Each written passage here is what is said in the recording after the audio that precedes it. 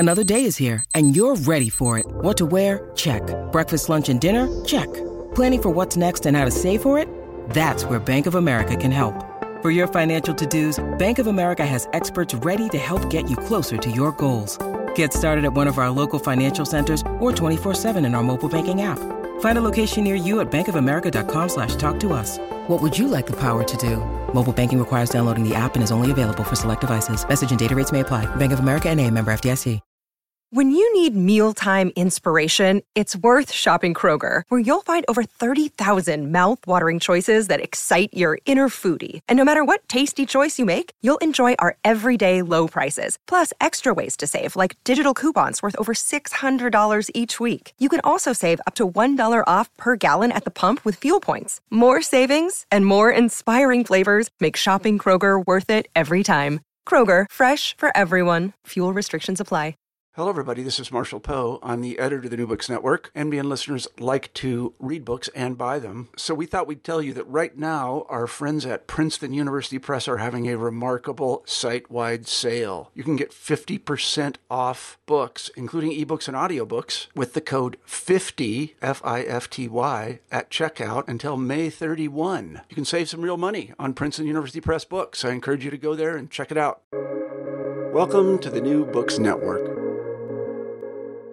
Welcome to the Scholarly Communications channel on the New Books Network. My name is Jen Hoyer, and today I'm joined by Irene Hilden, author of Absent Presences in the Colonial Archive. This book was published in October 2022 by Leuven University Press, and I want to note that it is available open access. Absent Presences in the Colonial Archive is an exploration of colonial past through objects of sound, based in archival work at the Berlin Sound Archive, or Lautarchive. With a firm commitment to post-colonial scholarship, this book offers a historical ethnography of a metropolitan institution that participated in the production and preservation of colonial structures of power and knowledge. The book examines sound objects and listening practices that render the coloniality of knowledge fragile and inconsistent, revealing the absent presences of colonial subjects who are given little or no place in established national narratives and collective memories. Irene Hilden is research manager at the Center for Anthropological Research on Museums and Heritage in Berlin. Welcome to New Books Network, Irene. Thank you for having me. So to start with, I would love if you could share a few words about yourself, where you were born, where you went to school, and how you became interested in anthropology, archival studies, and archives. Yeah, so I was born in Western Germany, in a small town that is known for its university and many students, but which can also be characterized as rather rural and conservative. And yeah, even though my parents and even my school were kind of liberal, at least compared to the rest, it was my goal to leave after graduating from high school. And I really wanted to move to the capital, to Berlin. So I applied for different study programs, and one of them was called European Ethnology, which I guess you would refer to as cultural anthropology in the US. And I remember that, the description of the undergraduate program sounded interesting to me. It was about society and social issues, about cultural expression, material and media culture. However, at the time, I didn't have a clear idea of what exactly anthropology was as a subject or as a field of research. And but not only did I have the privilege to get into the humanities, I was also lucky enough that the seminars I attended and the professors I met excited and inspired me right from the start. But it still took me years to find out what my particular research interests were, and to find out that I wanted to do my own research on Germany's colonial past and its legacies. Well, that's a great segue to talking about this book. You begin the introduction to Absent Presences in the Colonial Archive with real vulnerability about a project you worked on related to historical sound recordings and colonial knowledge production. As a reader, I was so grateful for your honesty and your transparency from the first page about what it felt like to work on this project. Could you share with listeners of the podcast what prompted you to write the book and what your main goals were for the book? Yeah, so I start the book by mentioning an exhibition project about the past and present of German colonialism that opened in Berlin in 2016. And this exhibition was a major event in Germany to address its colonial history in a major public museum to reach a broader public and to basically put the topic on a mainstream agenda. Because before, the discussion of this part of German history took place mainly in academic, activist, and diasporic circles. But although the exhibition was an important step, it was also criticized by many for not being critical enough, and especially for not including more Black and activist voices in its early conception phase. So at the time, I was commissioned to do some research for the exhibition, and I felt very ambivalent in my role because on the one hand, I supported the critique of the institution and the curators, but on the other hand, I also thought it was important to contribute to this mainstream project. And this ambivalence would then also accompany me during the research and writing of the book. What does it mean to do research on colonial history and colonial subjects as a white scholar? Do I have the right to do this? To what extent do I perpetuate a system of exclusion and post-colonial injustice? And but I mean, for all my doubts, I'm nevertheless glad that I endeavored to do the research, to write the book, and to engage with not only the history of German colonialism, but also the history of the city of Berlin, the university, and not least my own academic discipline, that of cultural anthropology. So this is what kind of prompted me to write this book, to come back to your question, to add my perspectives to these different historical layers that I just mentioned. Fantastic. And so just to orient us, your research for this book focuses on a number of collections in one specific archive. Could you tell us a little more about that archive and the collections you focused on for the case studies in the book? The collections and sound recordings I focus on in the book derive from the sound archive of Humboldt University in Berlin, known as the so-called Lautarchiv or Laut Archive. And the archive's core consists of an extensive collection of shellac records entailing stories and songs, personal testimonies and poems, glossaries and numbers, all recorded in the first half of the 20th century. And in my research, I focus on sound recordings generated under colonial conditions, conceptualizing the sound archive as a colonial archive at home, as I call it, produced and preserved in the colonial metropolis of Berlin. And I argue that by looking at colonial sound collections, we can shed light onto the practices, production, and preservation of colonial structures of power and knowledge, which, as we all know, have in part survived to the present day. Now, the book is particularly concerned with the period in which the medium of the shellac record was formative for the sound archive. Roughly divided into 3 institutional phases, these stages ultimately also determined the selection of the 3 case studies in the book. My case analysis proceed from 3 colonial situations in or near the metropolis of Berlin, from 3 globally entangled histories that manifest themselves in sound, materialize in historical sound objects, and each stand for different colonial collections of the archive.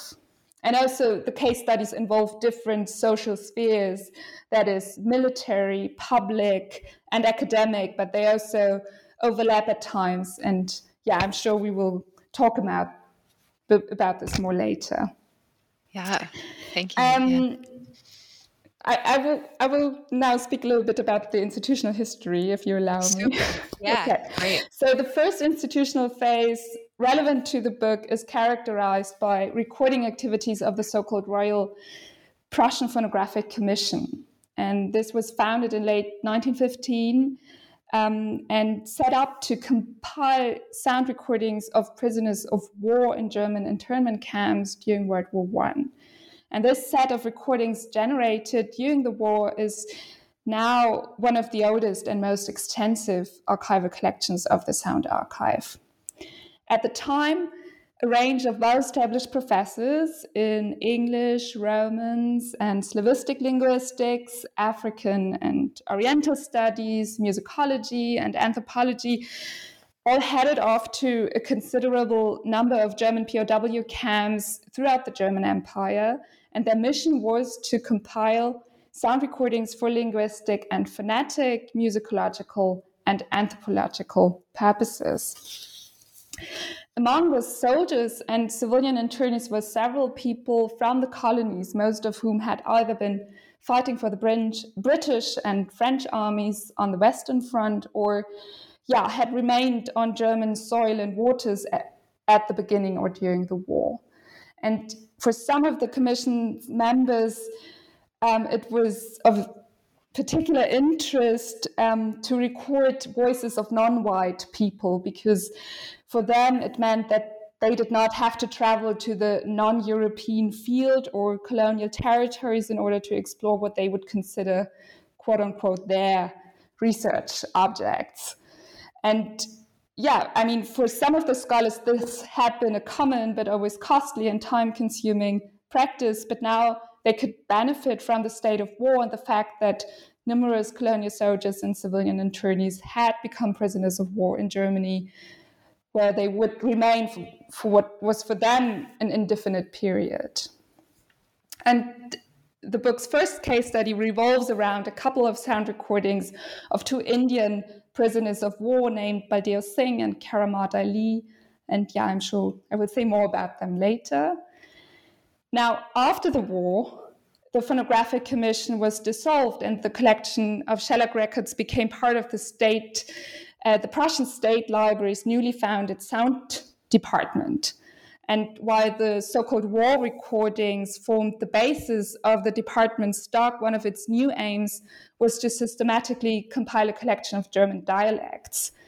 And the making of recordings of non-German languages lost importance, but still occurred from time to time, and recordings of non-Europeans spending time in post-imperial Berlin were made for a variety of reasons. For example, non-white diplomats or researchers or non-white artists were recorded.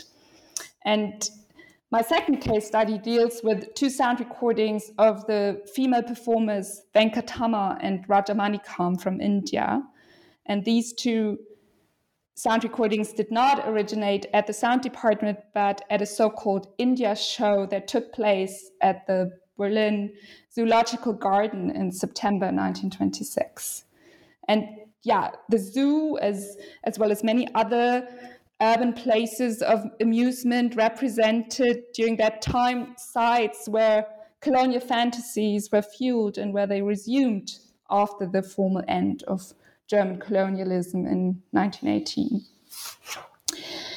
Now, the next and last institutional phase sets in when the sound collections were again transferred, this time to the Friedrich Wilhelm University in Berlin, which is today's Humboldt University. And here, archival holdings were assigned to the Institute for Sound Research, newly founded in 1934. The Africanist Dietrich Westermann became head of the department and divided the institute into three research areas, focusing on linguistics, phonetics, and music. And during Westermann's time, recordings were made of so-called African language assistants, teaching Swahili and Ewe, among other languages, at Berlin University. And among those who attended the classes were people who sought to qualify for future colonial service, meaning for the moment when Germany would reclaim colonial territories. And one recording of the language assistant Bayoumi Mohammed Hussein dates from this period, lending his voice. Hussein was recruited for the purpose of teaching and learning Swahili. And so this is part of my last case study, the joint engagement with his recording together with Swahili speakers from present-day Berlin. And I stop here. Fantastic. That's such a clear outline of the institution and how these case studies represent different, as you say, phases in the life of the institution. Thank you so much. So moving over to the second chapter of the book titled The Ethnographic, you pause to interrogate what it means to study the Lauter Archive through the lens of historical anthropology, and you reflect on the legacies that weighed down current European ethnology.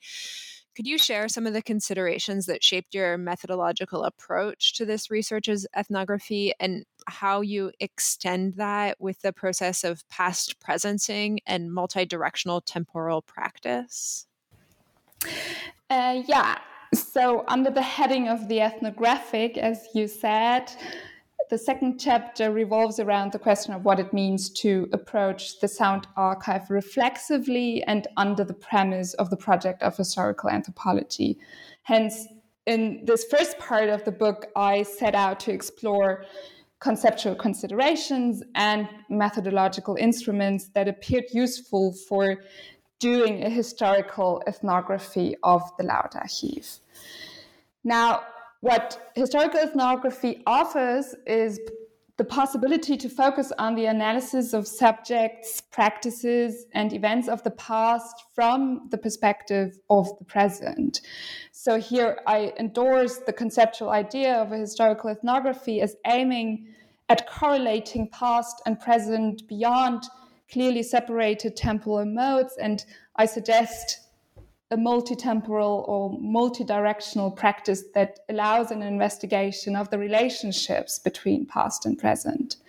So on the one hand, this meant to examine how the past is experienced, understood, and produced in the present, a practice that social anthropologist Sharon McDonald, who I began working with after this project, conceptualized as past presencing. And on the other hand, I suggest to go beyond a presentist perspectives by also interrogating immanent logics in the past and in the archive.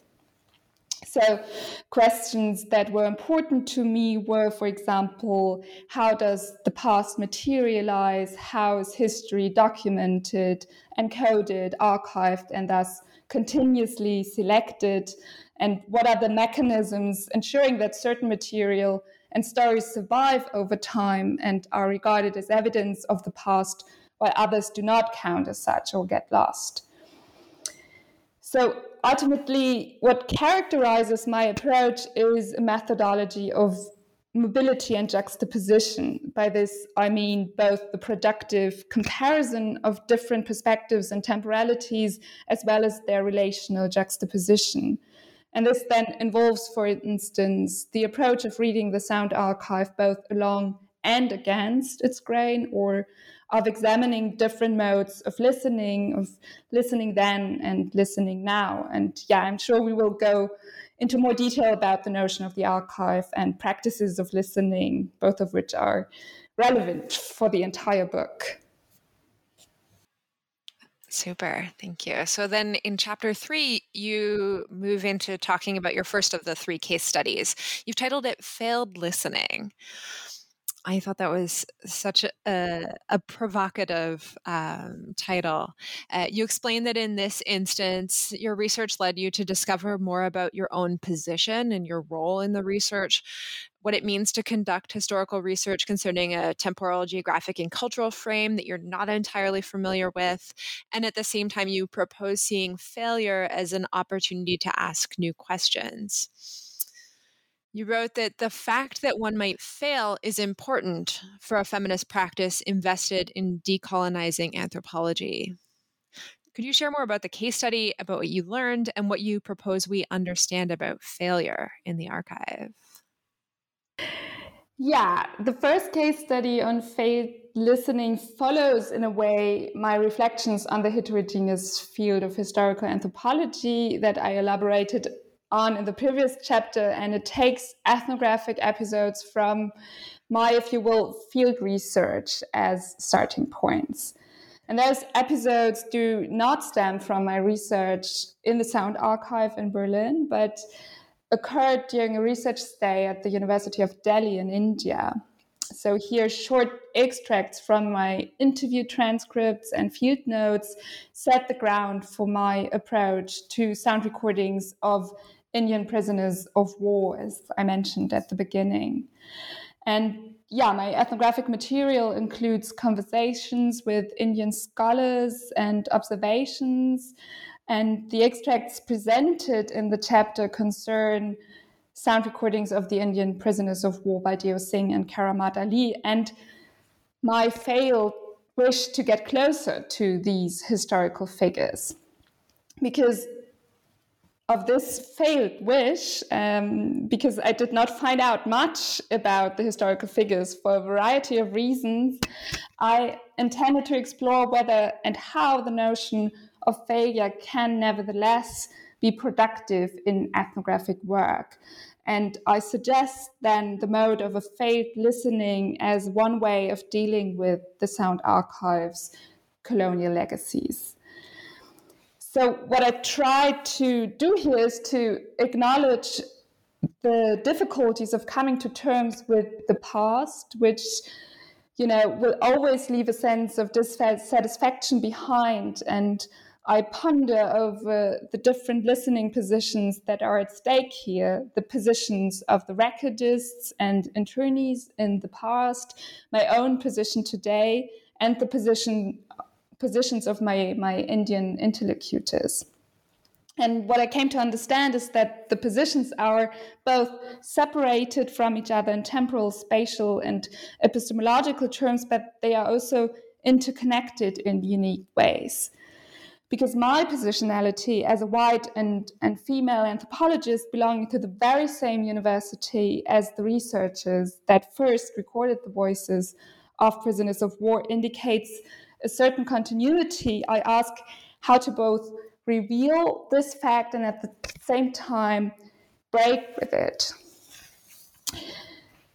Now, by proceeding from Kamala Visvesvaran's proposition of a feminist ethnography as failure, which she wrote about in the early 1990s, my attempt was to introduce an intersectional position towards the Sound Archive. I argue that the politics of listening are closely connected to the politics of location, as described, for example, by Adrienne Rich or Rosa Braidotti. So I try to make the point that it matters from where you think, speak, write, and listen. It matters who's recording and who's being recorded, who's speaking, who or what is heard at what moment in time, and who's listening or who's listening in.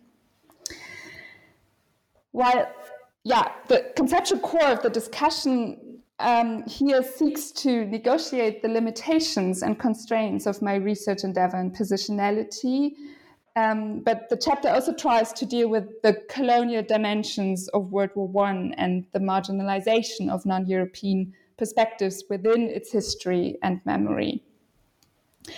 Pointing to the existing but sometimes rather complex imbalance of the availability of ostensibly subaltern and dominant sources, I tried to develop a critical stance towards the colonial archive. Dealing with the colonial archive entails acknowledging the inability to know everything, accounting for the archive's limited and incomplete condition. Dealing with the colonial archive is not merely about stories of the past, but also about the history of the present and how it is interrupted by the past. And this is something I take from Saidiya Hartman. And lastly, and inspired by perspectives in queer studies, I try to introduce the notion of failure as a form of critique. So going back to Jack Halberstam, among others, I tried to critique the normative standards of historical narratives and source analysis that not only tend to ignore silences and their active production, but also the diversity of archival traces. Thank you. Yeah. And then, I mean, as we move on into the next chapter of the book, I think you dive even more into some of that theory. Chapter 4, the archive, weaves this path through archival theory to dive into the tension of the archive as literal and metaphorical space, and to carve out a conceptual understanding of the colonial archive and how to interact with it. So here you're engaging with theorists of the archive, ranging from Foucault and Derrida to Stoller and Hartmann. You start the chapter by explaining that ultimately you hope to elucidate your own position in the struggle over archives. Can you share with listeners how you arrived at your conclusions about archival practice and your engagement, which you've already referred to, about the queer critiques of the archive, and then the realizations you come to specifically about acoustic archives?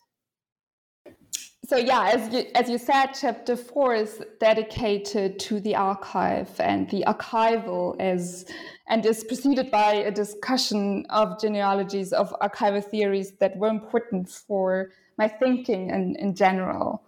So my reflections, as you said, begin with classic accounts by Michel Foucault and Arlette Farge, as well as Jacques Derrida and Caroline Steedman, but then they end with contributions by Anne Stoller, Saidiya Hartmann, and Anjali Arondhakar, among others. And while Derrida famously went back to the Greek archons, the guardians of parchment and law, for me, of course, the recourse to the archival technology of sound reproduction was also important in this chapter.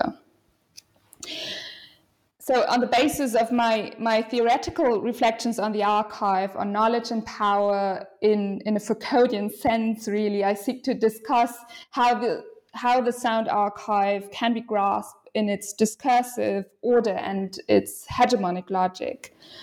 And here considerations of the imperial, the colonial, and the European archive help me to conceptualize the Lautarchiv as a colonial archive at home, which I've already mentioned at the beginning and which I borrow from historical and visual anthropologist Elizabeth Edwards. But the chapter also tries to address the power dynamics between the making of archives and the production of history that anthropologist Michel Rovtre has famously written about. Drawing on the archival turn, I plead for an understanding of the archive as, to put it in the words of Kate Eichhorn, simultaneously a subject of inquiry, a site of research, and as a critical practice. And this is probably also what then defines my struggle over archives that you mentioned in your question, that I tried to tackle the archive both as a concept and metaphor, but also as a physical space and research site. Now, what follows for me from that, and this goes again back to scholars like Hartmann and Halberstam, is to advocate for a conception of the archive not as a place where the past can be reconstructed or recovered, but rather as a conceptual approach to an investigation of the legacies and the epistemic forms and formations of the past that influence our present and future. Fantastic. Thank you. And so then after exploring that, you move to a second case study in chapter 5, close listening. You ask important questions about gender that point to the ways scholarship of colonialism generally focuses on visual rather than audio archives. Can you share with listeners about the case study you present here and how you use it to think more deeply about absence, presence, and gender in the archive? And how did close listening give you a new understanding of recorded subjects? And what did that process of close listening look like? Yeah, in my second case study, I tried to examine not only the gendered, but also the racialized order of the sound archive. And as as mentioned at the beginning, the focus of this case analysis is on 2 sound recordings by the female performers Venkatama and Rajamanikam from India, recorded at a site of a so-called Völkerschau human zoo in the Berlin Zoological Garden in 1926. And as the majority of the Sound Archive's recordings are of men, the femininity, if you will, of these sources represent a unique feature.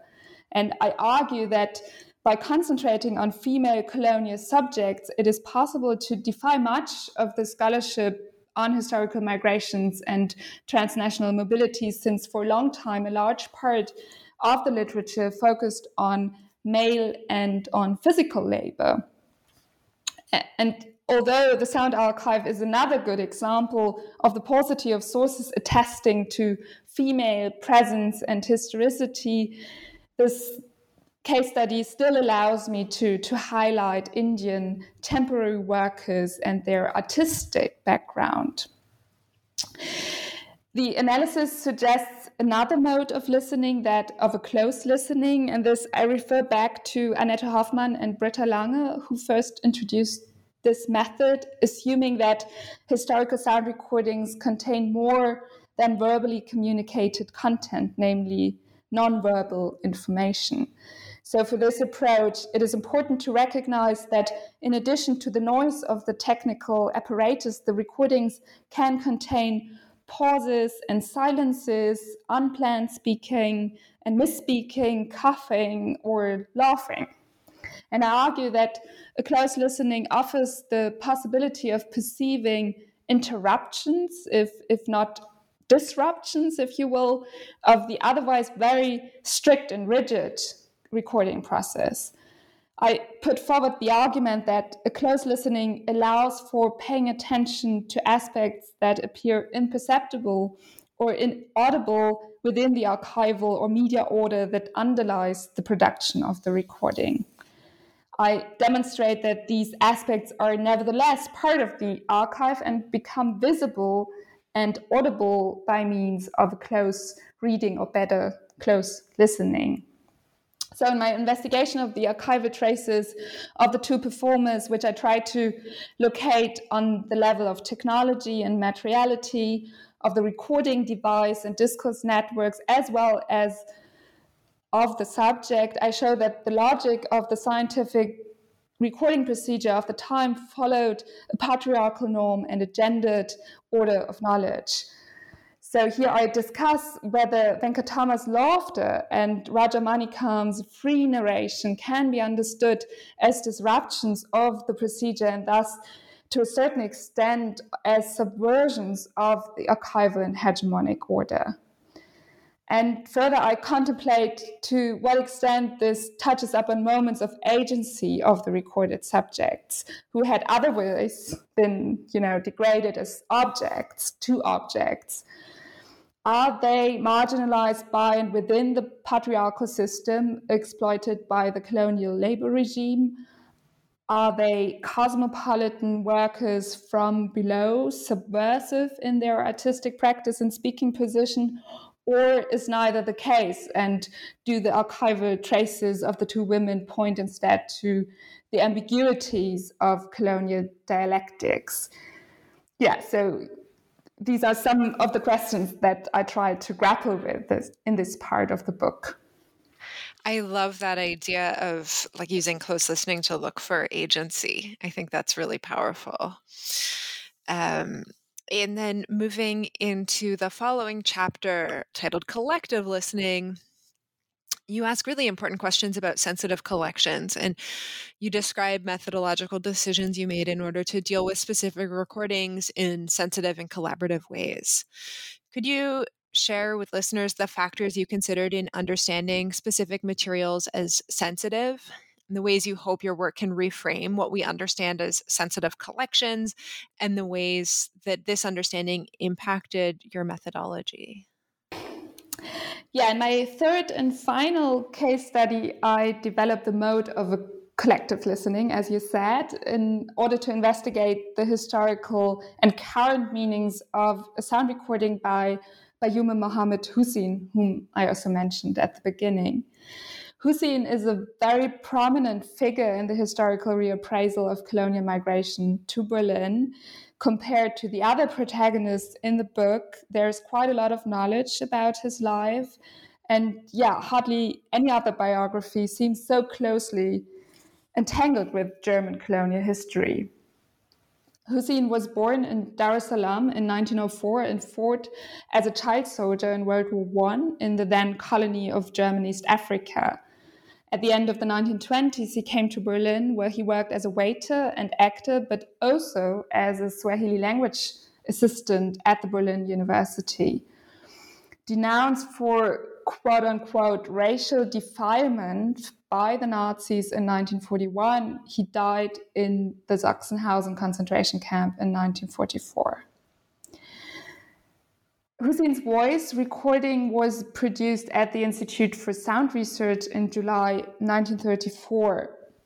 And the sound recordings features a text read out by him in Swahili dealing with Swahili wedding traditions, and the recording was primarily intended for language teaching purposes.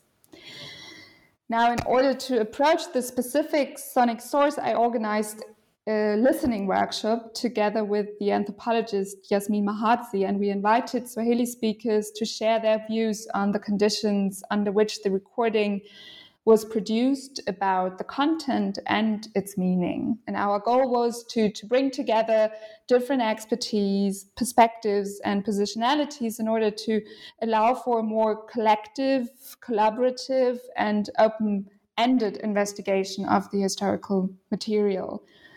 So here I explore whether collective listening presents a way to overcome traditional forms of academic knowledge production by recognizing a variety of knowledges and experiences. And what the workshop revealed is that the research and recording practice at the time was accompanied by several culturally and gender-specific border crossings. Today's listening experiences showed how fundamentally necessary it is to classify historical voice recordings as a result of unequal power relations and the product of research and teaching methods of a colonial knowledge system. So any present or future engagement with Hussein's recording must take into account the doubly, as I call it, doubly sensitive character of the recording. The recording is sensitive because of its conditions of origin in an apparatus of colonial knowledge production, but not only the recording situation, also the content of the recording is sensitive because the recorded and published text stand for an othering and for the gendered colonial gaze. Now, with this perspective of collective listening, my third case study moves between three, at times, contradictory premises. For one thing, I ask whether the approach taken here simply complements the colonial archive and thus, in a way, updates it. I ask whether it allows for the establishment of an alternative or second life for the colonial archive, or whether it creates an entirely new archive consisting of contemporary and intersubjective projections and speculations. Great, thank you. I really appreciate the model that you've shared for collective listening, because I think it's such a powerful model for other institutions, collecting institutions, to, as you say, recognize alternative modes of knowledge and to bring community together around our collections. So then moving on, chapter 7, the acoustic, you expand on the conceptual structure that you've built with ethnography, archives, and historical anthropology by bringing in sound studies and media history. How do you see an understanding of sound and listening as modifying the way we think about and study the Laut archive? And what kinds of other factors impact the way sound scholars approach their work? Yeah, by taking into account perspectives from the field of sound studies, my final chapter tackles the notion of the acoustic and the sonic. And it further interrogates the relationship between sound preservation and the paradigm of salvage anthropology, and hence relations between race and sound. So what I try to show is that the so-called salvage paradigm was emblematic of the archival project of the Sound Archive. It was the attempt to preserve not only the voices of the deceased, but the sound of so-called native culture. And as I try to point out, this notion really runs like a red thread throughout the book. And in the chapter, I introduce a variety of approaches to the object of sound, and I take up the proclamation to break with static and naturalized conceptions of sound. Such critical voices wish to understand sound events as highly dynamic and multisensory phenomena. For instance, musicologist Nina Sonn-Eitzheim postulates the necessity to reject a static and essentialist figure of sound, as she calls it, and instead she seeks to conceptualize sound as a composite of visual, structural, and discursive information.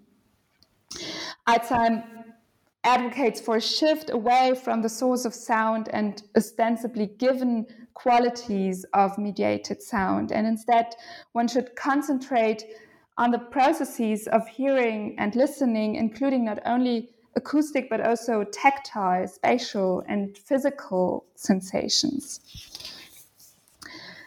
And what follows from this is that the focus is no longer on the sound object or subject alone, but on reflecting and historicizing listening practices. And this then also reflects the purpose of developing 3 diverging listening modes in the preceding case studies.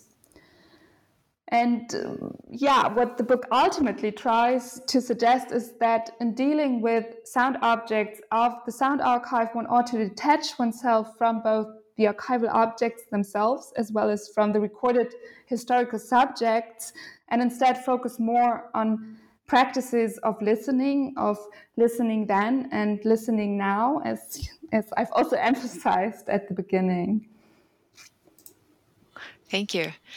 So then moving on to the final chapter, you reflect on what's possible for the future of the Lautarchiv, and you propose some potential scenarios that account for inequality, violence, and the global entanglements that are often forgotten when discussing the complexity of the archive. Could you share the projects you describe here and the ways you see them setting an example of how the Lautarchiv could position itself as a counter-archive and a living archive? And how should the lessons we learn from the Lautarchiv shape how we think about archives and records collecting in future projects? All right. So, on the last 10 pages of the book, I discuss 3 contemporary archival projects that are quite different from each other and that I try to relate to the past archival project of the Lautarchiv and to the notion of a migrant archive as coined by Stuart Hall and Arjuna Padurai. So the first 2 projects seek to document heterogeneous histories, aiming to replace narratives that fail to account for global entanglements and migratory movements, inequalities, and epistemic violence. On the one hand, I discussed the oral history project Archive of Refuge, which was launched last year at a large cultural center in Berlin in collaboration with a number of intellectuals, scholars, and activists. And while one of the aims of my study was to show that sources from the Lautarchiv bear witness to global entanglements before the second half of the 20th century, Archive of Refuge sought to assemble memories of migration as part of Germany's post-war history. So the outcome of the project is a digital commemorative site featuring 41 multilingual video interviews lasting several hours with people who immigrated to East and West Germany between 1945 and 2016. And yeah, what the project aims for is to provide a novel tool that is an online archive to narrate German history, a history that is intrinsically connected to migration. Now, linking the two archival projects, the Lautarchiv and Archive of Refuge, is of course a balancing act. While the first project was intended to attest to the narrative of Germany as a nation of technological and scientific progress, the latter seeks to show that migratory movements are an integral part of German society and history. And while one project was conceived to form a science-based repository proving cultural and racial difference, the other wishes to create a pool of resources to be used in political education and critical migration research. And yeah, what I suggest is that, in my opinion, the Lautarchiv can be seen both as a counter-archive and a reference point for projects such as Archive of Refuge. And on the other hand, as for the second archival project, I elaborate on archives compiled by the NGO DOMIT, the Documentation Center and Museum of Migration in Germany. While Archive of Refuge is a state-funded project, DOMIT is more of a grassroots project. Founded 30 years ago by a small group of migrants from Turkey, the archive's task is to collect and preserve testimonials bearing witness to the diverse histories of migration in Germany. And I think that both creating new and open-ended digital and living archives and going back to a hegemonic archival project from the past can contribute to the attempt to challenge grand national narratives, raise awareness of colonial continuities, and seek as well as build new solidarities and collective memories. Now, the third archival project is related to the political now. Here I discuss a specific development in current European asylum politics, which concerns Germany and its Federal Office for Migration and Refugees using speech analysis technology to compile voice samples of asylum seekers to determine their countries of origin and hence their asylum status in Germany. In this process of building a voice archive, albeit one with different political intentions, I try to draw an analogy between the Lautarchiv and the present-day practice of producing speech samples for the purpose of providing alleged evidence that allegedly proves racial and cultural difference or a presumed stable resemblance between spoken language and geopolitical borders. So I end the book by posing the question what researchers will be doing in 100 years' time when they look back at the archives of the German Federal Office for Migration and Refugees and at the tens of thousands of speech samples compiled by another state institution. How will they tackle the difficult task of dealing with the acoustic legacies of the European border regime? And this, of course, remains an open and, for me, very alarming question. Absolutely. Yeah. What does the future hold? Thank you so much for sharing about this book. This is really inspiring and thought-provoking. And so before we wrap up our conversation today, I would love to hear what new projects you're working on, maybe projects that come out of this book and the questions you ask, or completely new projects. Yes, well, for the past 2 years, I've been working in a postdoctoral project at the Center for Anthropological Research on Museums and Heritage at Humboldt University that you also mentioned at the beginning. And here I was kind of able to continue my research in the field of critical museum and heritage studies. So what we did was ethnographic audience research in a newly opened cultural space in Berlin that was and is highly contested because it houses and exhibits art and artifacts, collections from colonial contexts. Either, objects were accumulated and acquired in former colonies, or we know next to nothing about their acquisition and circulation. And by conducting observations and many, many interviews and surveys, we try to investigate and understand how audiences understand and respond to these contentious colonial histories and their representation in exhibitions and in a public institution. So while I'm not doing archival research, at least for now, I'm still engaged with Germany's tangible and intangible colonial past and post-colonial present. Fantastic. Thank you. Thank you for taking time to share with me today. And once again, my guest is Irene Hilden, author of Absent Presences in the Colonial Archive from Leuven University Press. My name is Jen Hoyer, and you have been listening to the Scholarly Communications channel of New Books Network.